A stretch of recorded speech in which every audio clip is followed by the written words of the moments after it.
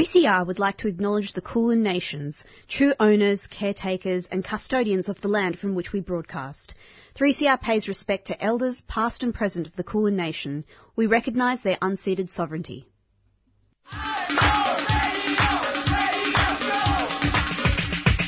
This is 3CR Breakfast. Oh, yeah. Alternative news, analysis and current affairs. Monday to Friday, 7am until 8:30am. Only double. Clap your hands.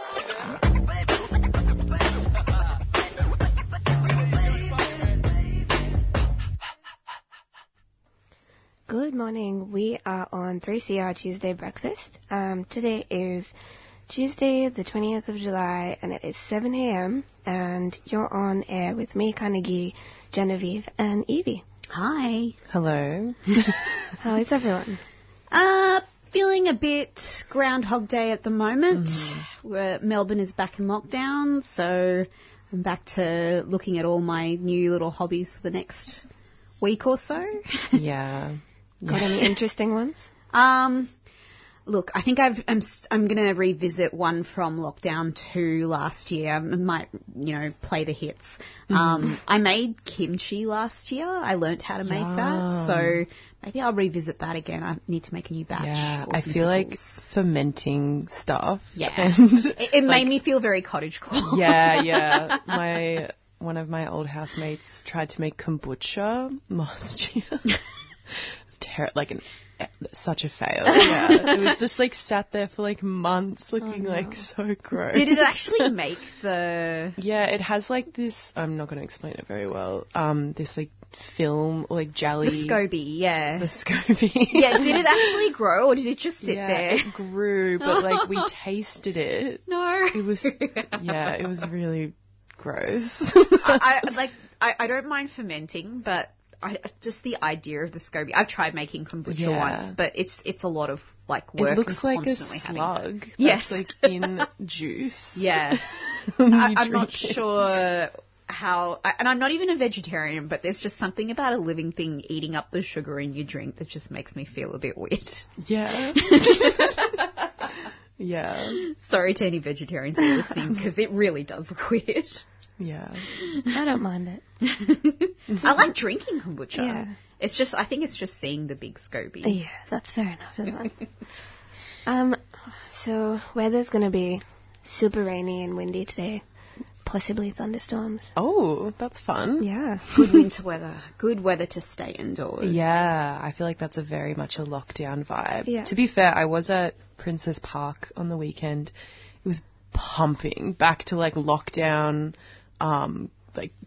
So many people. It seemed like everyone was there. Yeah, everyone's going crazy in their houses and just needs to get out and go get some fresh air. There was lines to grab a takeaway coffee at every cafe. Wow. It's Dan would be so mad if he saw this. No one tell Dan. Dan's going to jump out at any minute. Yeah, I went for a walk along Merry Creek on Saturday and it was lovely. I think you just have to sort of take the semi-sunny moments when you can. Yeah. Come out like a vampire. Sun's really bright. Yeah, I feel that. All right. Well, we will be right back with the news headlines right after this.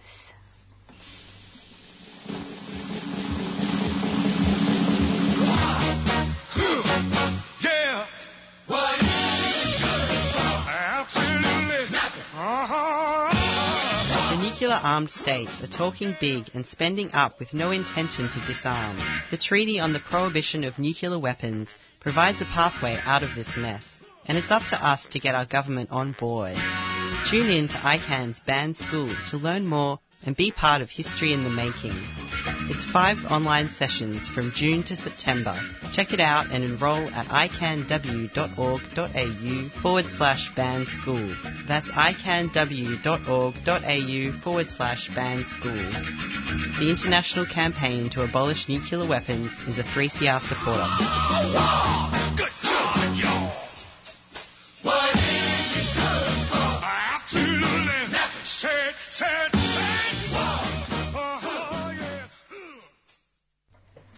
You're on Tuesday Breakfast, and and we've got a big show coming up today.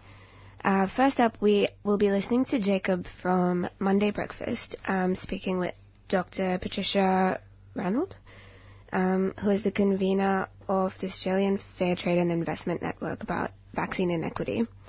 And then next up, we will be speaking with Felicity Marlowe, who is the co-founder and director of Rainbow Families. Evie, did you want to tell us a bit about that?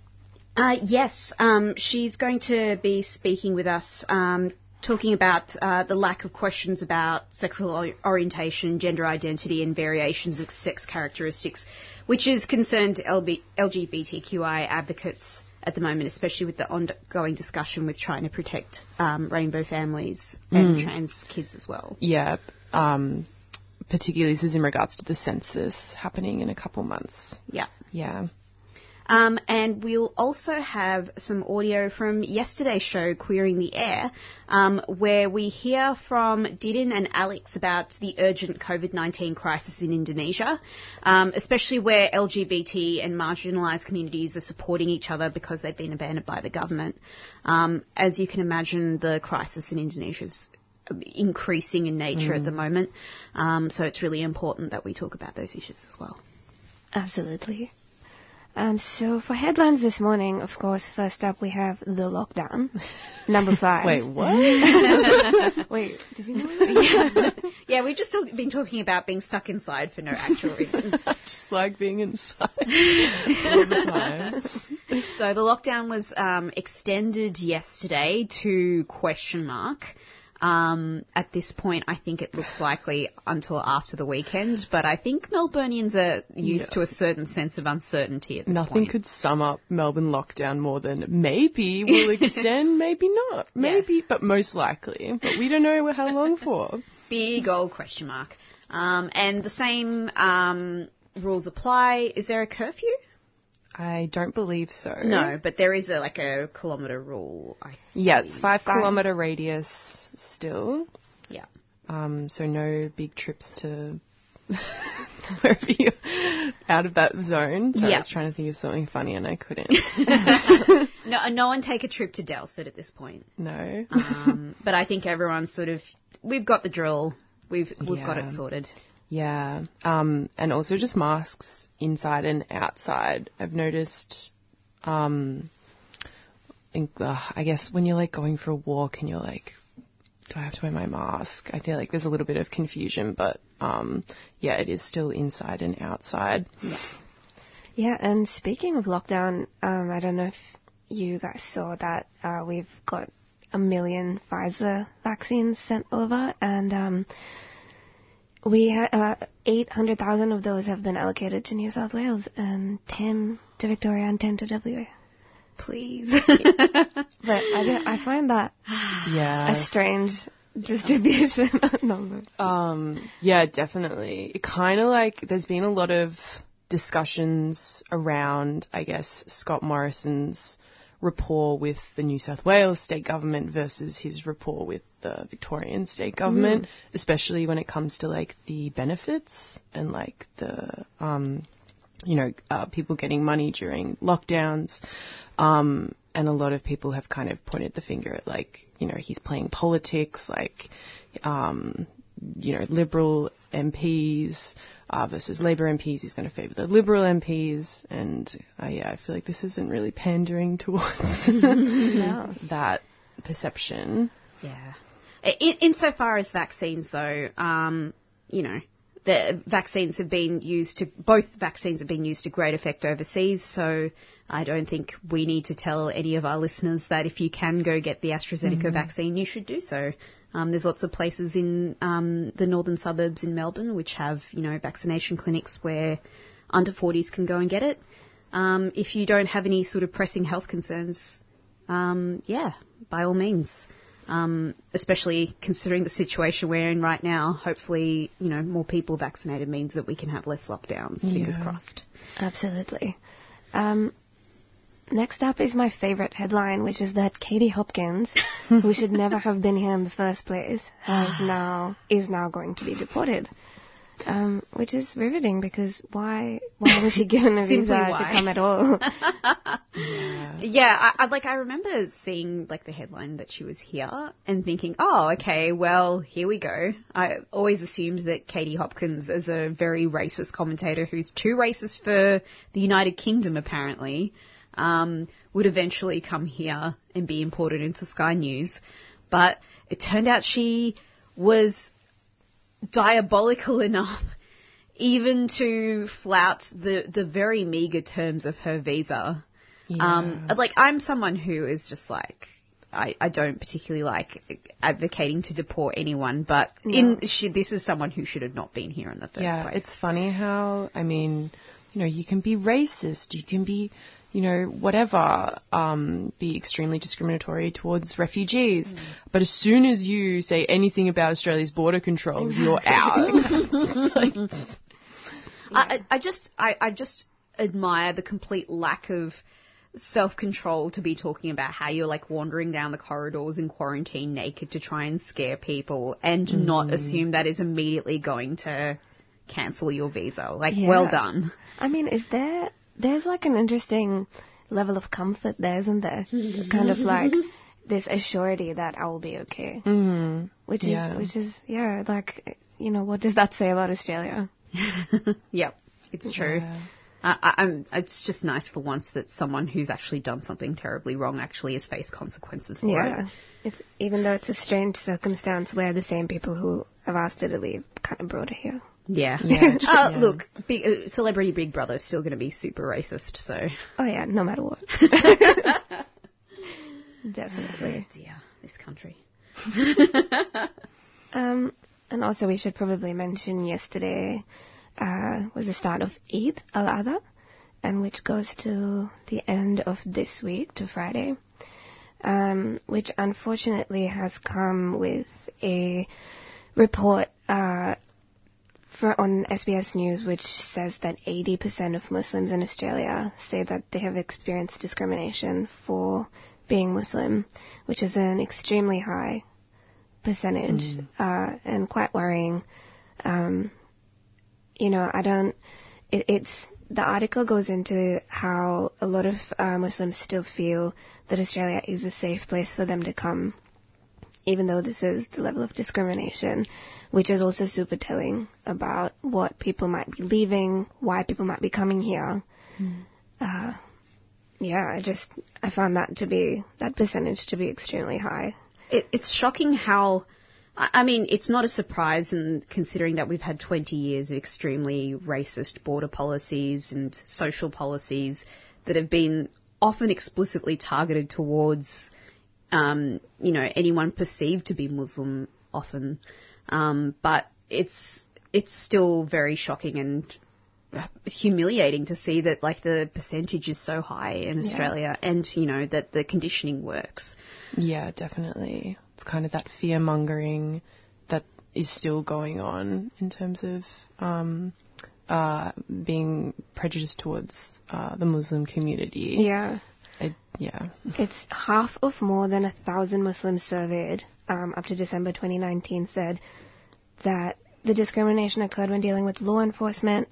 48% said they were targeted in workplaces or when seeking employment, and 29% said it was in educational institutions. So it's kind of across the board, and I'm sure it ranges from really subtle to really overt, you know, which is really not where we want to be in 2021 in any way, shape or form.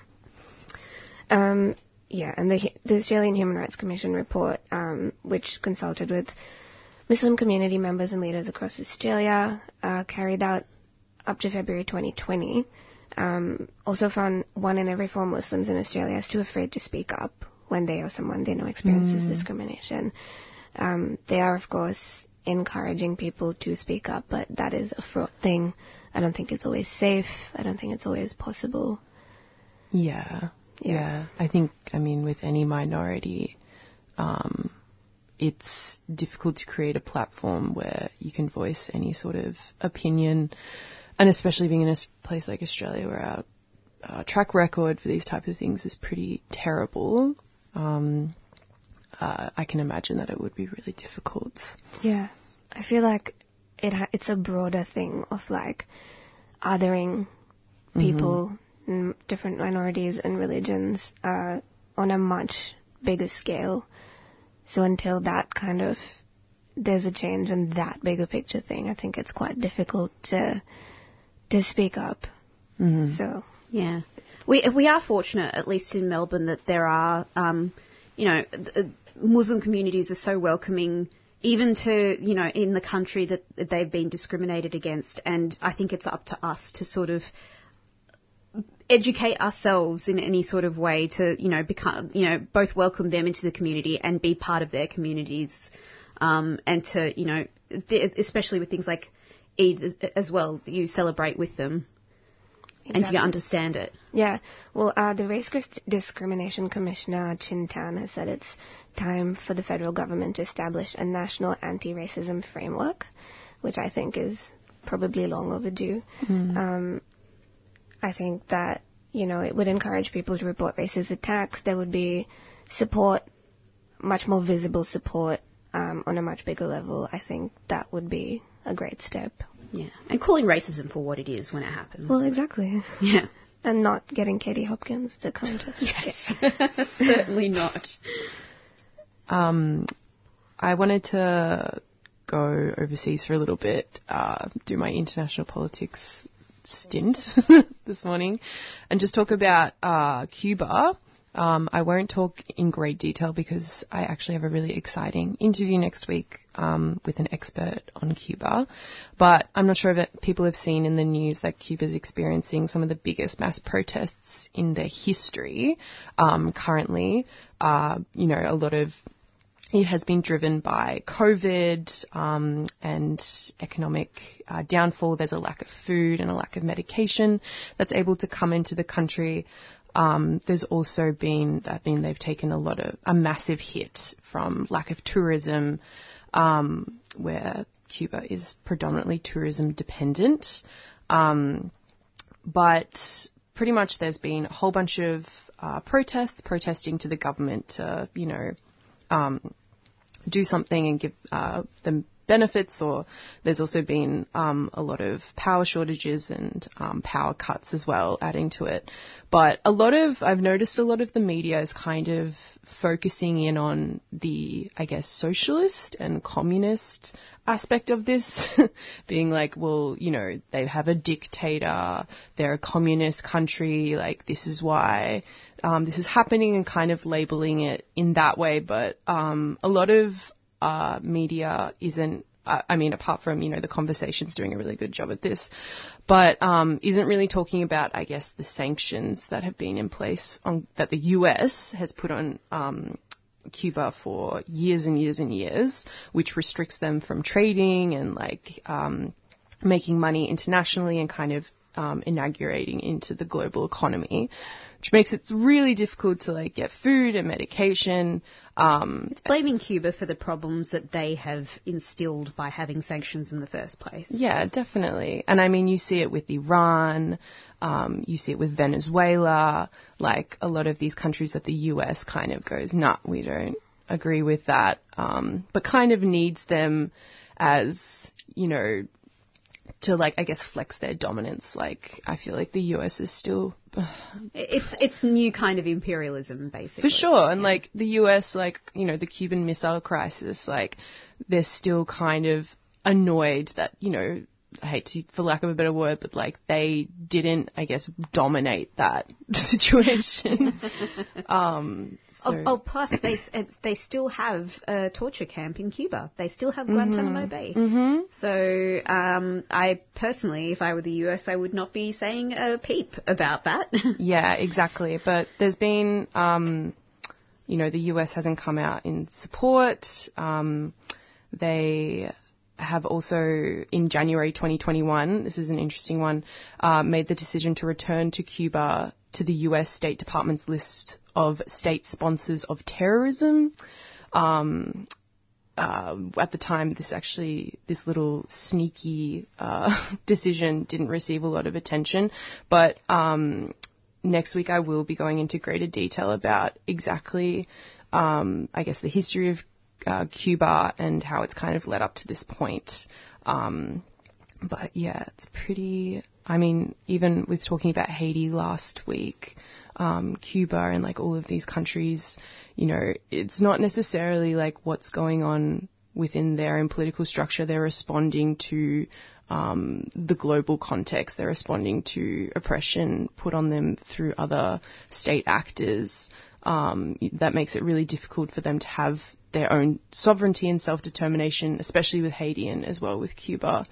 And, you know, a lot of the time the US is kind of at the forefront of this and refuses to take any responsibility as per usual, and media refuses to kind of label it as so.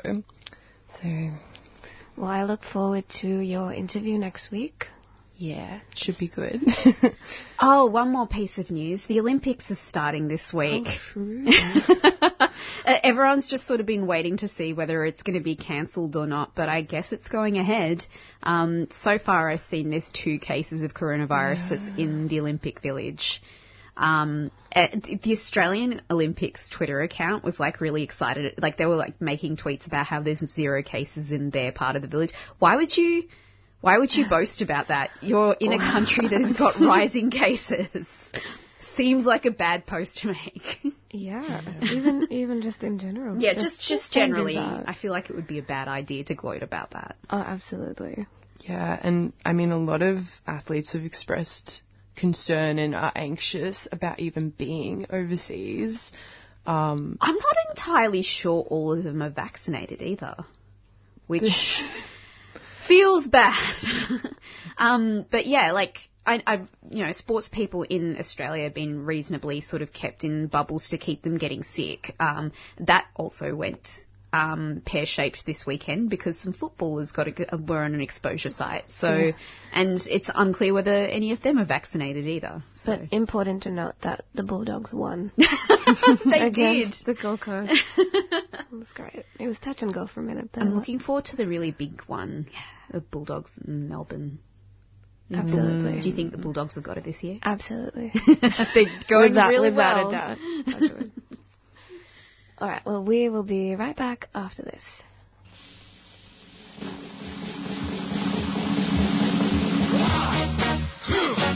Yeah. What?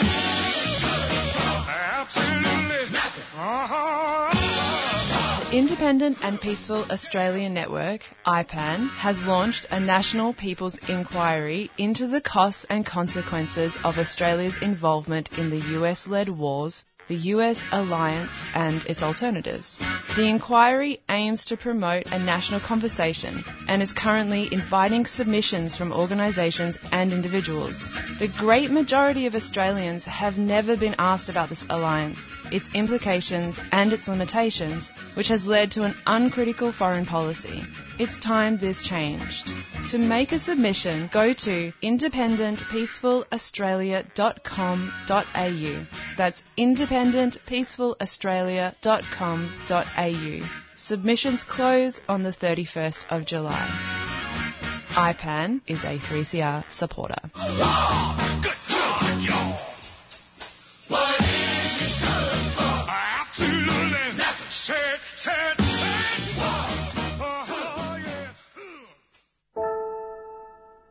The census is happening this August. Your answers help make a better future for all of us. Like the number of babies, so health services know where we need mums and bubs programs, and the number of people in communities to plan local transport services. You can help tell our story. Look out for instructions on what to do. For more info, visit census.abs.gov.au. Authorised by the Australian Bureau of Statistics, Canberra.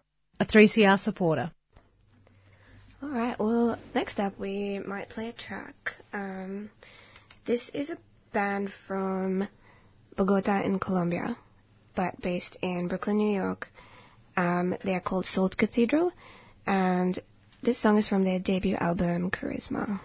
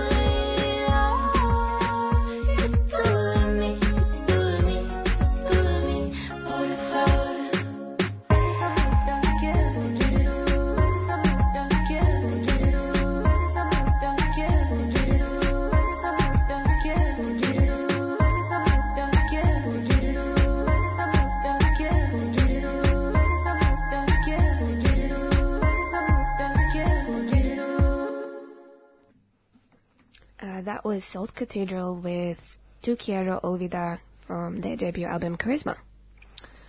All right, we're going to play a conversation that happened between Jacob and Dr. Patricia Ranald that was played on Monday Breakfast yesterday.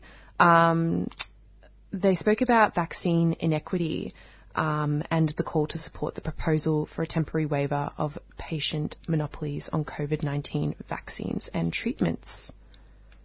More than 50,000 Australians have signed petitions asking the Australian government to support changes to international trade rules. These changes would help low-income countries access vital COVID-19 vaccines.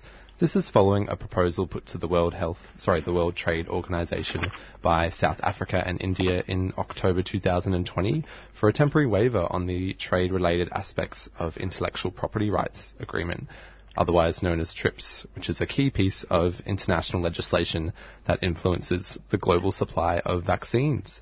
Joining us now is Dr. Patricia Ranald, the convener of the Australian Fair Trade and Investment Network. Patricia, thanks for joining us. Thank you for having me.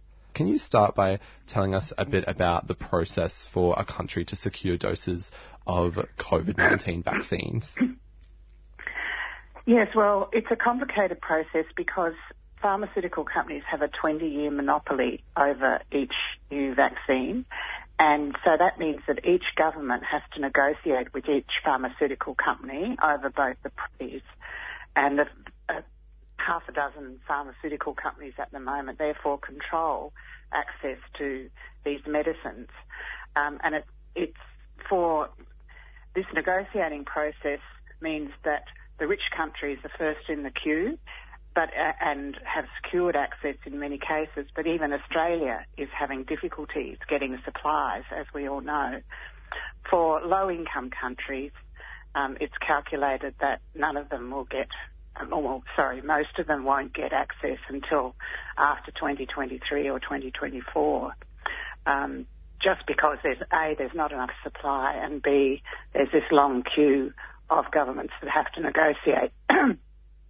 So the proposal for the waiver of the WTO rules is to say that it's a temporary waiver for the duration of the pandemic, that the rules will be suspended for patents or monopolies on vaccines so that low-income countries can actually have manufacturing hubs themselves, countries like India and South Africa, which already produce a lot of generic medicines, and you can therefore increase global production and make vaccines more available to everyone. Right, so by the sounds of it, there's quite a monopoly on the vaccine supplies. And am I right in saying that the lower income countries can't access this because they have less bargaining power than the richer countries? Yes, that's part of it, but it's also just the technicalities of the process. Under current WTO rules, they can apply to the company to waive the patent. But if you have to do that company by company and country by country, it just takes an awful long time. So what's being proposed is a blanket waiver for low-income countries on the monopoly rules, so that they can go ahead and get access to the know-how and so on to produce the vaccines. Of course. And can you tell us a bit, how has this vaccine inequity affected people living in these lower income countries? Well, if you look at Indonesia, for example, there's a terrible crisis there at the moment, and thousands of people are dying every day, and they just don't have the vaccine supply to vaccinate people. The same is now happening in some Pacific Island countries, like Fiji, and in some African countries that there's a terrible situation as well. So we're seeing all over the world people are dying because they don't have access in low-income countries to vaccines. There is a charitable process called COVAX where rich countries can donate vaccines, but these numbers are really very small compared to the need. There's over 6 billion people in the world, so you need over 11 billion doses of vaccines, and the amounts that are being donated by richer countries are in the hundreds of thousands to particular companies, to particular low-income countries. So they're just not meeting the needs. Definitely. I think there's a lot of conversation at the moment in Australia about the slow vaccine rollout, but not a lot of discussion about, what's happening in other countries. And I know there's quite a lot of support on the Australian Fair Trade and Investment Network, particularly from the church and civil society groups, for some changes to these World Trade Organization rules. Can you tell us a little bit more about that? Yes. In fact, today, 15 organisations have written to the ministers, government ministers, the Minister for Trade and Foreign Affairs, and to shadow ministers, asking them to support this waiver to the current WTO rules. It's actually going to be discussed at an important meeting tomorrow, the 20th of July, of the WTO. The proposal has been negotiated or discussed in detail over the last couple of weeks, and tomorrow there's an actual meeting of what's called the Trade in Intellectual Property Rights Council, which is going to further discuss and perhaps, we hope, make a decision about this or a recommendation. The organisations involved include groups like AFTINET and the ACTU, but also a broader group including Amnesty International, the Uniting Church, the National Office of Catholic Bishops in Australia for Justice and Peace and the Environment, Oxfam, and a number of other organisations, the Salvation Army, as well as Friends of the Earth and other aid and development groups like ActionAid, also the national peak body for aid and development groups, the Australian Council for International Development. So you can see that's quite a wide range of both church, aid and development, union, environment groups. They represent millions of Australians, and they're calling on the government to support this change, because so far our government hasn't said that it will support the change. Absolutely. So quite a large number of organisations here lobbying for that change. You mentioned there was a meeting tomorrow at the World Trade Organization. Can we expect there to be any decisive outcomes from this meeting? Well, we hope there will, but unfortunately the World Trade Organization is a slow-moving body, and it also works on consensus. Now, that means that all countries have to agree. At the moment, it has 194 members, and at the moment over 100 of them are supporting the waiver. The meetings that have been taking place up until now have been taking place as negotiations, so they're behind closed doors. So we don't really know what the outcome will be tomorrow. It is possible that if they get to 120 organisations supporting it, then they can have a majority vote.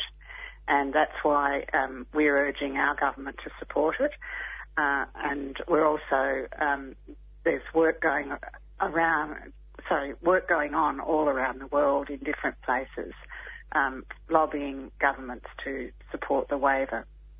Yeah, of course. So we know that Australia is one of the main culprits who might not be supporting the waiver. Can you tell us a bit more? Are there any other countries that are in particular against this waiver? Well, predictably, the main countries who are not supporting it are actually the richer countries, and they're the ones where the main pharmaceutical companies are based, except for the US. The Biden administration has come out in support of the waiver for vaccines. But the European Commission, which is the trade negotiating body, which is very influenced by Germany, has not yet supported it. And Germany, of course, is a big centre of pharmaceutical production. Also, Japan hasn't been supporting it. So there's been a lot of work going on in those countries to lobby those governments. But the pharmaceutical companies do have a lot of influence, and they've been actively lobbying against the waiver. Absolutely. So quite a lot of work that's being done at the moment. What can our listeners do to support efforts to change these trade rules? Well, you go to our website, aftinet.org.au, and you can send a letter. It connects you to a website where you can just put in your postcode and send a message to your local MP. If you want to, you can also send the same message to the Prime Minister or the Minister for Trade. And thousands of people have already done that, gone through that process of sending a message to their local MPs. And we will also be sending letters to all MPs about this issue this week. But I do urge people to send a message to your local MP because that puts additional pressure on the minister. The letter asks the local MP to tell the minister to support the waiver. Fantastic. Well, thanks so much for your time today, Patricia. Definitely some actions that we can all take towards more vaccine equality. Thank you. Okay, that was Dr. Patricia Ranald there from the Australian Fair Trade and Investment Network.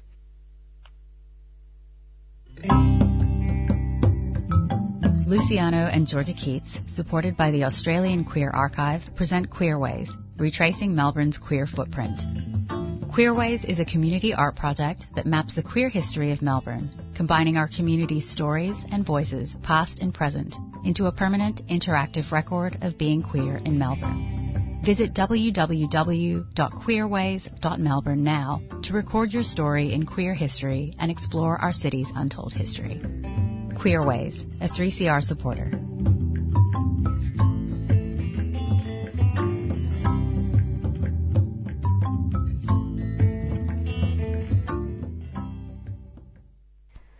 All right, we're on Tuesday Breakfast and it is 7:42 a.m. We're going to play a track next by a four-piece Brooklyn band called Cowbells, which one of their members describes as a living, breathing, healing, grooving moment. This song is called Hump the Beach.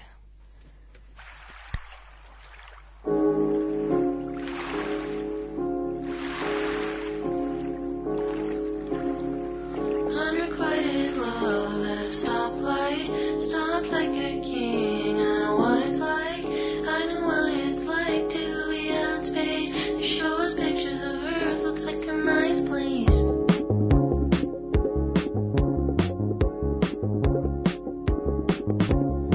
And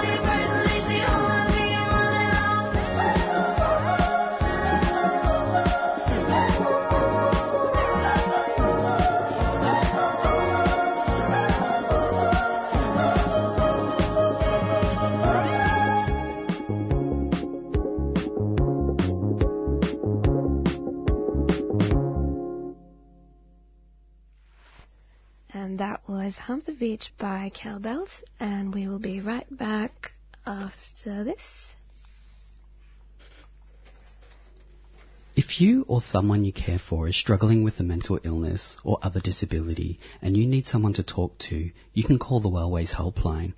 Wellways Helpline is a volunteer support and referral service that provides information to people experiencing mental health issues or other disabilities, as well as their family, friends and carers. We're here to talk if you are feeling socially isolated, seeking information about mental health or mental health services, or just need someone to talk to. As a peer-based service, everyone working at Wellways Helpline has a lived experience of mental health issues or disability. Wellways Helpline is a national service and operates Monday to Friday, 9 a.m. to 9 p.m., excluding public holidays. So if you're struggling yourself or are struggling to help someone else, please call Wellways Helpline on 1300 111 500. That's 1300 111 500. Wellways supports 3CR. So yesterday on Queering the Air, we heard from Didin and Alex about the urgent COVID-19 crisis in Indonesia, especially how it's affecting LGBTIQ and marginalised communities supporting each other amidst government abandonment. So we have a short interview here. Take a listen.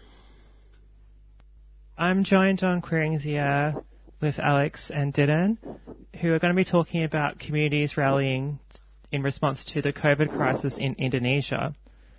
Would you first, both of you, like to talk a bit about yourselves? So the pandemic situation in Indonesia this year is worse than last year. The government have public policy actually many times, and now we are on PPKM Darurat. It's a limitation of the area, so people cannot go in certain area, and the pandemic is getting worse because there is less support from the government to poor people actually, who earn their daily income. So because they cannot work outside, so they cannot get income, and this pandemic turned not only on health problems, but also the hunger for the community. So that's the situation. Thank you for that. You're also the CEO of Harapan Fian. Could you talk about that NGO? Oh, yeah. Harapan Fian is an organization that support urban poor people. Urban poor people is queer, sex worker, street vendors, street musician, or anyone who are poor, and our organization focus on fulfilling their rights or encourage them to get the rights. Thanks for that, Alex. Would you like to introduce yourself? Yeah, hi. I'm currently living in Canberra, but I used to live in Melbourne and actually did stuff at 3CR as well. And then I lived for 2 years in Indonesia, and I was a volunteer with the federal government's AVID program. And I worked in a couple of NGOs that were doing stuff around kind of gendered violence and sexual health and that kind of thing. Just sort of got involved in some other projects in my free time with some different community groups in Jogja. And it's just a pretty lively place, and there's lots of different organisations and groups doing different stuff. So, there was lots of stuff to get involved in. Thank you for that, Alex. So before going into more about what's already been mentioned, could we talk, for listeners who might not be aware, a bit more about the social and political context for queer communities, LGBT communities in Indonesia? Yogyakarta is a student city. A lot of students come from another city to go to study in Yogyakarta. So most of the LGBT community is young age. But there is also elderly group in Yogyakarta. And most of them working on the street, like street musician, street vendors, and sex worker. Most of the other queer feel comfortable living in Jogja because they have a lot of support, and the society, like familiar with LGBT. But this pandemic changed the situation because it's difficult for the queer LGBT to work, especially for the elder, and most of the young queer, they are students, when they suffer from COVID, they have no support from the people around, and actually it's quite difficult for me, who are organizing the community in here, give a support for the young queer, because some of them is not really too open about the sexuality, and because of that, it's difficult for them to get the support. Yeah, thank you for that, Dylan. So, is there anything else you wanted to add, Alex? Yeah, maybe just that, I guess the experience of being a queer person in Indonesia is probably quite different from what we experience in Australia, which is, I think in general terms, I think there's more acceptance for being queer in Australia, especially maybe for people who are gay or bisexual, or and maybe there's more. I think there's probably more discrimination against trans people, but I think that level of societal acceptance isn't really there in Indonesia. So it is hard for people to be open, and it is hard for people to organise as a community as well, because there are some barriers to, say, like publicising events and that kind of thing. There are just some more challenges there. And I think maybe like the political context and different ways that religion play out in politics sometimes can make it difficult to do things out in the open. I don't know, would you agree with that, Didin? Yeah, religion affect the most aspect in being queer in Indonesia, because people in Yogyakarta follow their belief very, very much, and in most of the mainstream religion like forbid LGBTIQ or queer, so it's not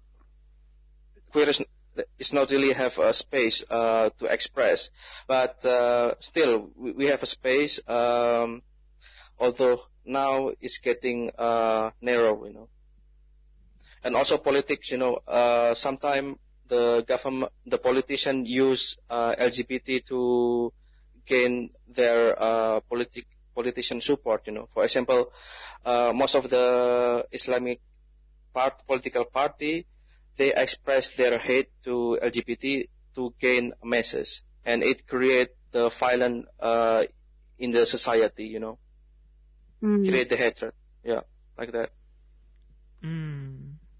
Thank you for that context. So in terms of the pandemic, there's been a lot of government abandonment in terms of there isn't support for LGBT communities, street kids, sex workers. What has been the community responses to, like, the complete loss of income if people test positive and need to isolate? And would you like to introduce the campaign? So I mentioned before that there's no support from the government for this community, so Alex and I initiate to give emergency funds for the people who need it. The purpose of it is so they don't have to go out for work, so they can stay at home. So if they stay home, then it will help Indonesian to decrease the rate of the COVID. Alex, would you like to talk further about how the fundraiser came about? Yeah, sure. So I think the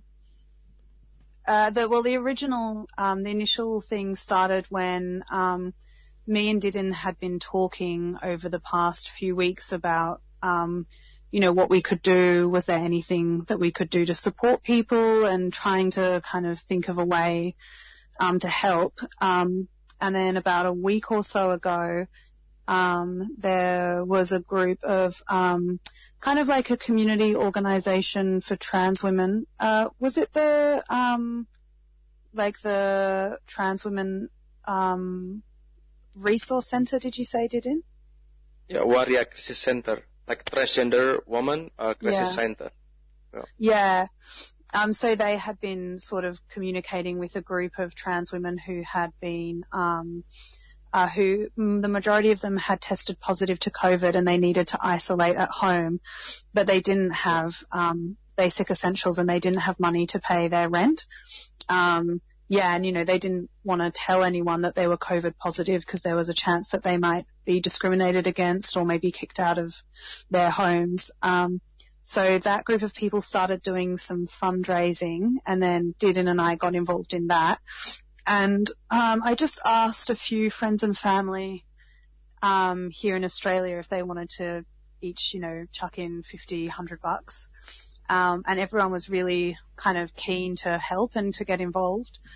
And within a day or two, we had raised enough money for that particular thing. And so I kind of said to Didin, what if we could do this on a bigger scale and, continue to help trans women who need it, but also expand that out to other groups of people who are also doing it tough. And, so it just kind of grew from there. But there was just so many people in Australia, in, my friends and family who were really keen to help out, and they wanted to do something, but they didn't know what to do. And so when this opportunity sort of came up, everyone was pretty, kind of all hands on deck. So I had lots of help from different people with, sending the fundraiser around and promoting it and helping to write press releases and that kind of thing. So, so that's basically how it came to be. Awesome. So, Didin, would you like to talk more about how things are looked on the ground? Because I've read with your media release that Harapan Fian is distributing financial aid, masks, hand sanitizer and information.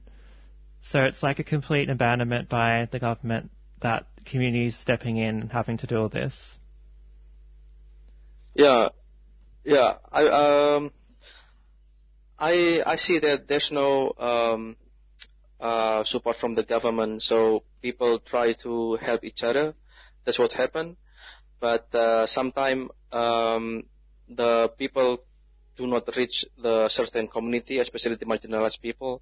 So that's the reasons why Harapan Fian try to support the marginalized people, especially queer and other communities.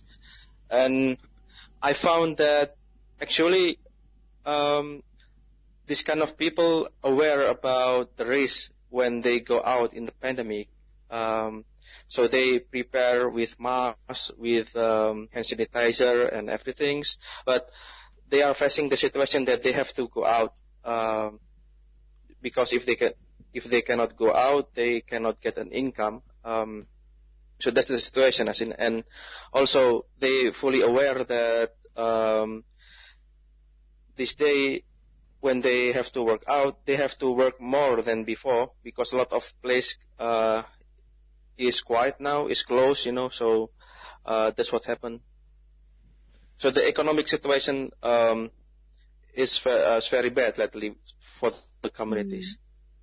Yeah. Can I just jump in with a story there that Didin was telling me the other day about he was saying that some of the kids who live in his area who usually busk for work and to earn an income, and that's what they live off day to day, the government had closed a lot of the main roads, so the areas that they were usually busking in, they couldn't access anymore, so they were having to travel quite far to go to other areas where they could busk and try and make a living, and it's kind of, instead of helping the situation, it's making it worse because it's, pushing people to travel further and to mix in communities that they wouldn't usually visit. And and these people don't have... COVID restrictions across Victoria have changed. New changes have been introduced to slow the spread of COVID-19 by reducing the number of people leaving their homes and moving around Victoria.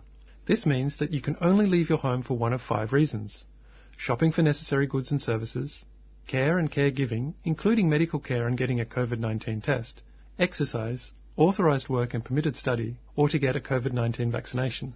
Victorians may also leave home to visit their intimate partner, their single social bubble buddy, or in an emergency, including those at risk of family violence. You must stay within 5 kilometres of your home for shopping and exercise. This limit does not apply to work, when giving or receiving care, getting a COVID-19 vaccination, or visiting an intimate partner or your single social bubble buddy. Face masks must be worn indoors and outdoors whenever you leave home unless you're working alone. These actions will protect our loved ones, friends, colleagues, healthcare workers and the community. And you're listening to 3CR Tuesday Breakfast. We just had an interview talking about the urgent COVID-19 crisis in Indonesia, especially with regards to it affecting LGBTQI and marginalised communities supporting each other. Next up, we have a song by Peach PRC, who is an Australian pop singer, songwriter and former stripper. This is her debut single, Josh. Quick language warning. If you don't love bad language, just turn the radio off for 1 minute. I thought I changed it to John. Okay. Does your mom still buy your clothes? 'Cause I know you're still at home. You're getting too old, all your money's rolled up your nose. How's your business working out? Such an entrepreneur clown. How to win friends, influence them, let you down. And I heard you're getting drunk at bars, still overdrawing credit card bills, slot machines, casinos, what's your deal? 'Cause you're living like a baller on a budget of about $20 plus my rent money you borrowed. And I think maybe you're lost, I'm exhausted, always cutting you off. Stop calling me Josh. And I don't wanna talk when you're knocking off drunk at 4 o'clock. I thought you were blocked, fuck off, stop calling me Josh.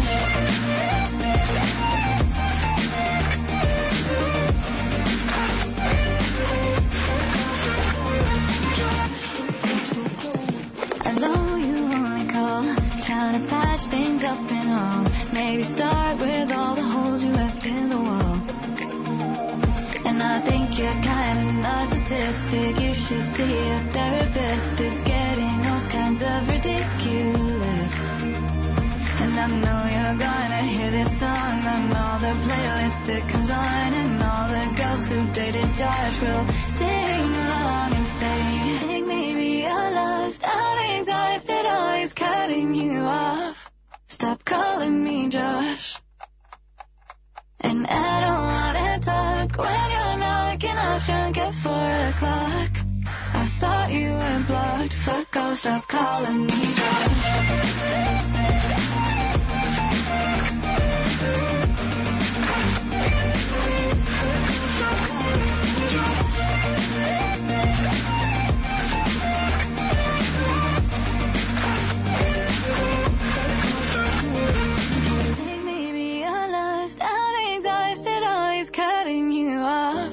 Stop calling me Josh. And I don't wanna talk when you're knocking off drunk at 4 o'clock. I thought you were blocked, fuck off, stop calling me Josh. More than 70 innocent refugees are still being indefinitely detained in detention centres and secure hotels around Australia. Over recent months, many fellow detainees have been released onto bridging visas.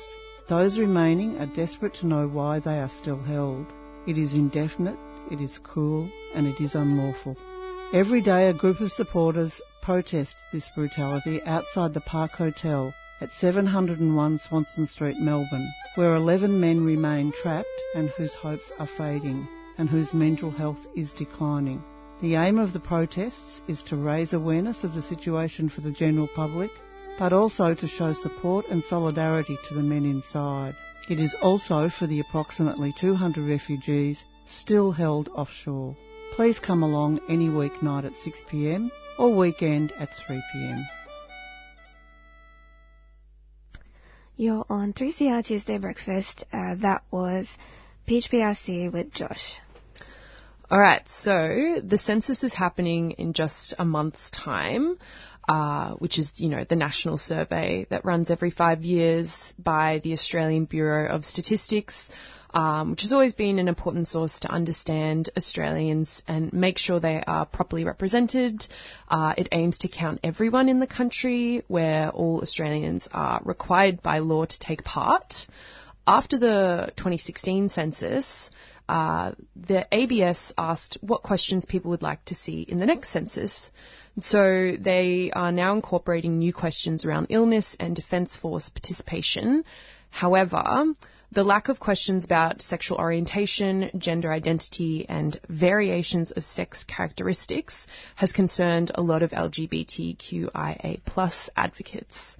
Joining us to talk about this is Felicity Marlowe, the co-founder and director of Rainbow Families and an LGBTQIA+ activist from NARM. Thank you so much for joining us, Felicity. Thank you so much for having me. Now, I really don't think I've done your introduction justice. Would you be able to just introduce yourself to our listeners as well? Sure. So, look, I've been involved in Rainbow Families activism and advocacy for about 20 years, particularly involved in looking at social and legal reforms in Victoria, as well as dealing with some of the federal issues that, as Rainbow Families, we found really problematic. So we ran a campaign in 2016 to stop the proposed plebiscite, which was successful, and then in 2017 I represented Rainbow Families in a High Court challenge against the Postal Survey, which unfortunately we lost, and the Postal Survey continued. But yeah, so there's been a lot of activism and visibility through Rainbow Families, getting involved, telling people we've got our kids, think about our kids.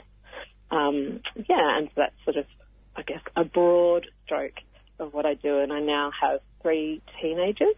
Oh, wow. During lockdown as well. I'm today trying to get them really interested with the concept of more remote learning. So we'll see how that goes. Oh, well, good luck to you. A lot of sympathy coming your way. Just on that note, how did you become, you brushed on it just then, but how did you become involved in advocating for queer, trans and non-binary parents and diverse families?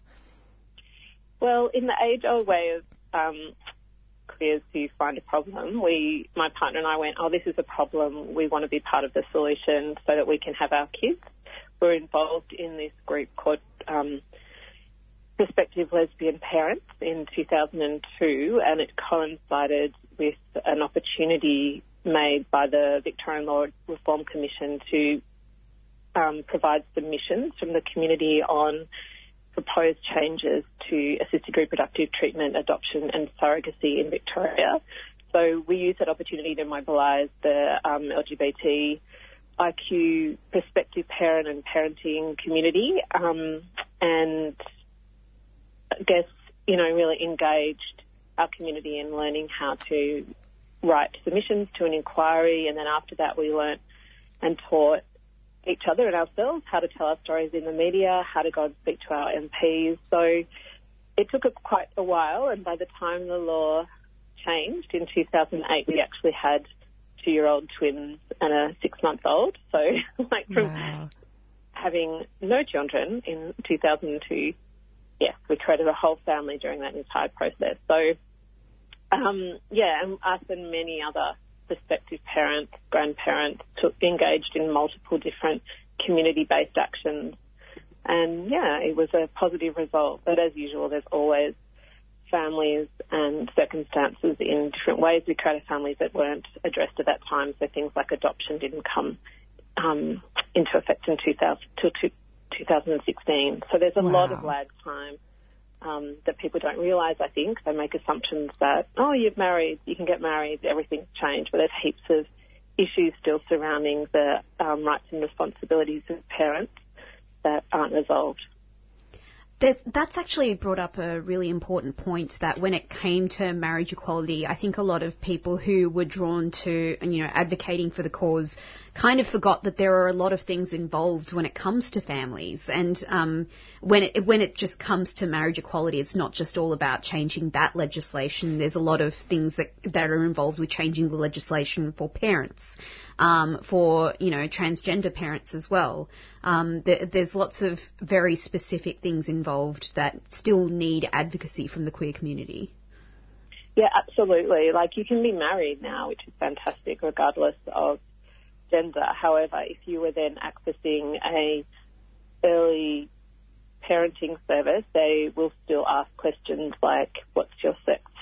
And they're all, what's your gender? And muck you up. They don't get it. They can't cope with the idea that you might be in a in a married relationship with one person, but you might live in a polyamorous relationship with another family, or you might have the donor involved, or it might be a community of co-parents. Marriage is one thing, but it has the idea of complex families, of intended families being beyond this sort of two people married for life with children and a picket fence and a puppy. That image is still so strong, and in some ways the idea of marriage and marriage equality has held on to that idea and stopped people being much more expansive and inventive about the kind of ways we do create our families in the queer trans communities. For sure, and I think this leads on to the conversation about the census particularly, being a national survey that does drive a lot of policy after, the statistics come out. Would you be able to explain, I guess, what are the concerns for the LGBTQIA plus community with what the ABS has left out of the census? Well, one of the key ones that we've raised in many reviews over the years has been that only the person completing the survey on that one night gets to say who lives in that house that night.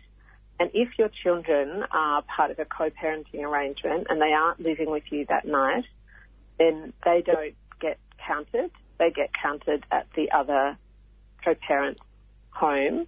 So in some ways, you're not giving the full picture of how many children are co-parented successfully in intended relationships across multiple homes.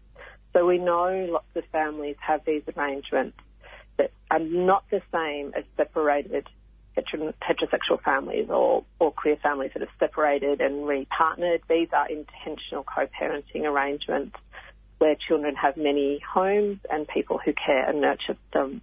So the census, given the structure of it, doesn't allow you to tell that story.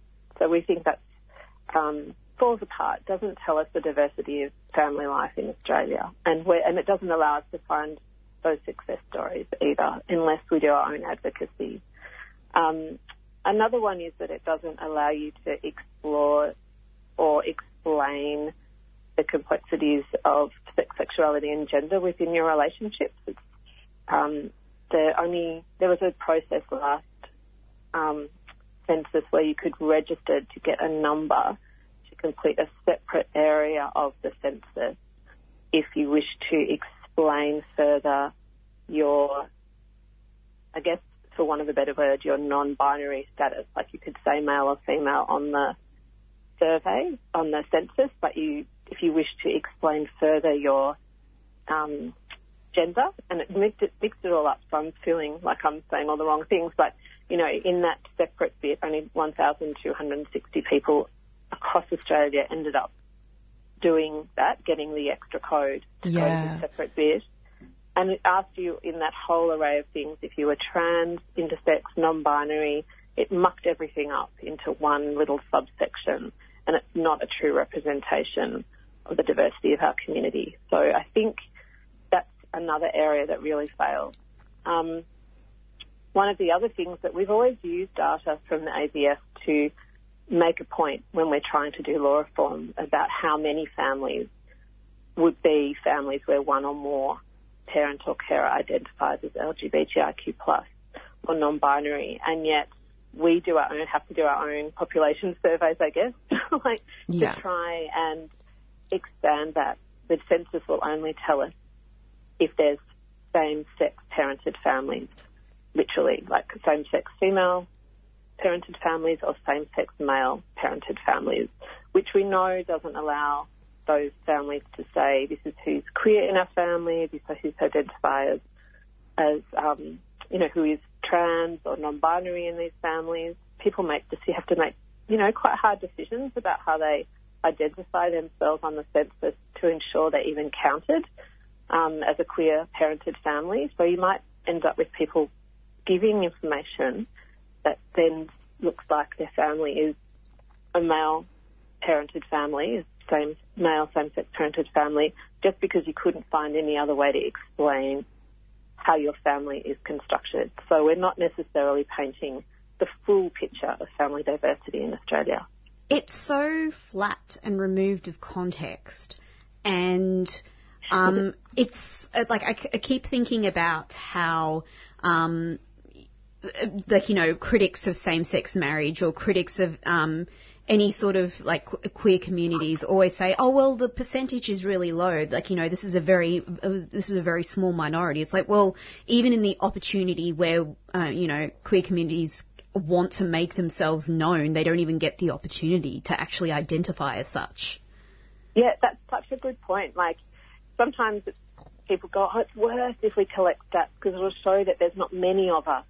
And you're like, no, that doesn't matter. At least it would be the start of saying if no one fell over out of shock on census night having to be faced with the prospect of this question being asked, because they're often like, oh, people will get confused about questions that ask complexities around gender or sex. Most people don't understand that. And you're like, doesn't matter. They can just skip over that question, Yeah. It's not going to kill them. There's a bunch of questions I don't understand in the census.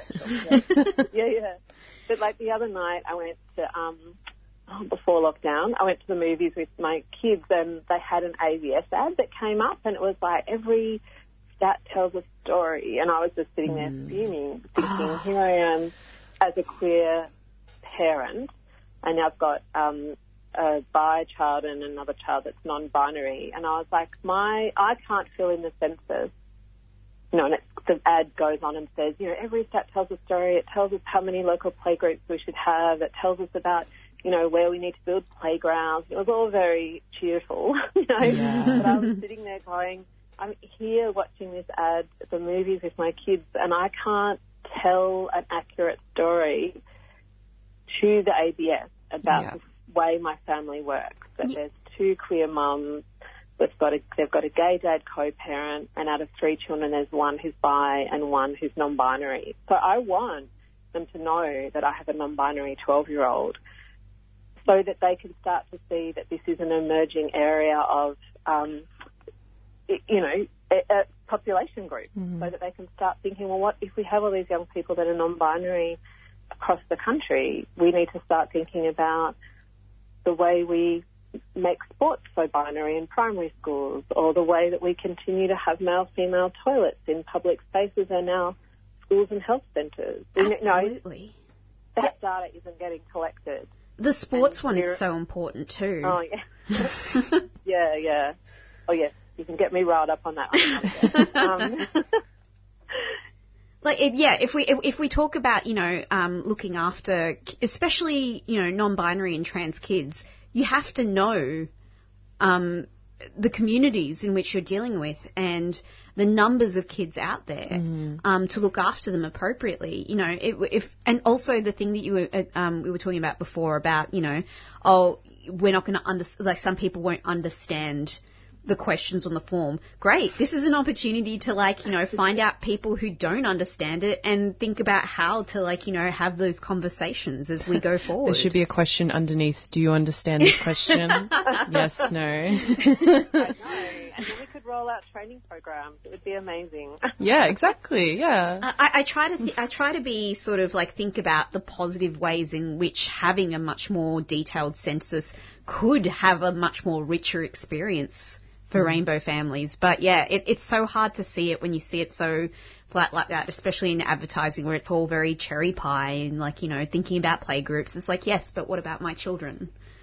Yeah, but also we've had to do advocacy ourselves by surveying our community within the Rainbow Families community, like, do you want a playgroup? And in the past we've worked with areas such as Frankston City Council, Darebin City Council, and sort of worked out in the outer east in Maroondah and other places to offer training to kinder teachers, early childhood workers, to say, you know, when you stumble across people who have two mums, like, it's not the end of the world. This is what you need to do to be inclusive, and they do live out here. We don't all live in Fitzroy and Northcote. You know, I think there's a big perception still that we're stuck in the inner city being cool and fabulous. But actually, you know, I live in the eastern suburbs because that's where my kids chose the school they wanted to go to, and we're all over the place, and there's not a lot of opportunities for us to share that information. And then that means there's not a lot of opportunities for us to be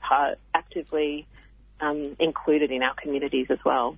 That's such a good point as well. Like, it's not just inner city families. We're everywhere. Yeah, and I think it echoes such a familiar neglect from the government in particular, but from a lot of other like bureaucracies of the LGBTQIA+ community, you know, that they are invisible or not worthy of counting, or, you know, and that's a huge consequence, as you said, is you have to keep on continuing to advocate for yourself and, you know, do the research yourself and, like, conduct the statistics yourself. And, you know, that's a huge burden, huge responsibility that should be placed on the ABS. Yeah, I absolutely agree. And from our family's sort of perspectives, like, when people are trying to create a family and go and, you know, go to local, or when they've got kids and they want to go to the local, you know, when you've got a baby, you go to your local maternal child health service in your community. So you're attached to one in your local community. And there's nothing more demoralising than turning up with a brand new baby, tired, exhausted, you know, but also in this sort of state of elation, and for someone in that maternal child health centre to go, oh, this is unusual, I've never seen one like you before, or, oh, 2 mums, that's interesting, isn't it? You know, like, there's a lot of that happens, and people are just like, oh, I just want to live my life, and here I am having to be a walking, talking, you know, educational moment, when all I want is to know if my baby's okay. So that happens a lot too, and I think if the data collected nationally, you know, it's used by local government areas to fund and plan and think about the services they need to provide in their communities.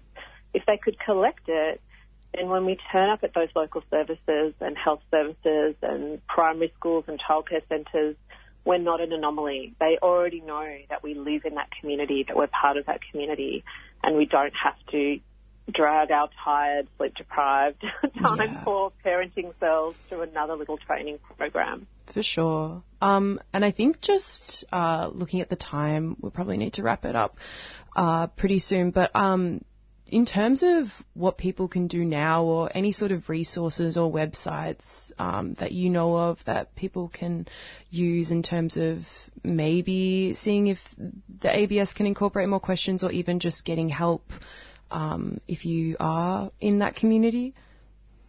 I think, unfortunately, the census is all printed and already being distributed, so we're not really able to change anything, unfortunately, at this point. But there will definitely be opportunities for people to talk about it and review it again. And I think there's a lot more momentum this time. So for the next one in 5 years, hopefully we can see a change. But I think if anyone's in families or in relationships or in situations now where they're experiencing harm, or they're worried or upset about stories like this coming out where they again feel invisible and not included, that one of the best resources you can call in Victoria is the Rainbow Door at Switchboard. So if you just Google Rainbow Door, it will pop up, and it's an LGBTIQ+ gateway referral service. So whether it's family violence, counselling, parenting support, they're a fantastic first point of contact So I highly recommend Rainbow Door. Yeah, thank you so much, Felicity. And also, I mean, looking at the Rainbow Families website as well. But thank you so much for joining us. It's been an absolute pleasure speaking with you. I hope you enjoy the rest of your day. Thank you. Yes. Thank you for having me. I'll go and get my teenagers ready for their first class. Good luck. Thank you. See you later. Bye. That was Felicity Marlowe talking about the absence of questions about rainbow families in this year's census. And we'll be right back after this quick message. Well, brothers and sisters, what a show of strength we've got here today. Local issues. So I'm here at the school kids strike for climate action. Live coverage. Join the spirit of this gathering here today at IMARC. Your voices. So give us a bit of a lowdown about what's happening. There's about 250 people here at the moment. Community struggles. We're now in front of the Tundaminawaya Maulboyhina Monument. I'd like to thank Community Radio 3CR, who for the last decade has been broadcasting here. Feed Radical Radio. Your membership is vital. A few hundred people about to pass us right now. Lots of young people standing up for their future. Subscribe today. Go to 3cr.org.au/subscribe or call the station on 9419 8377.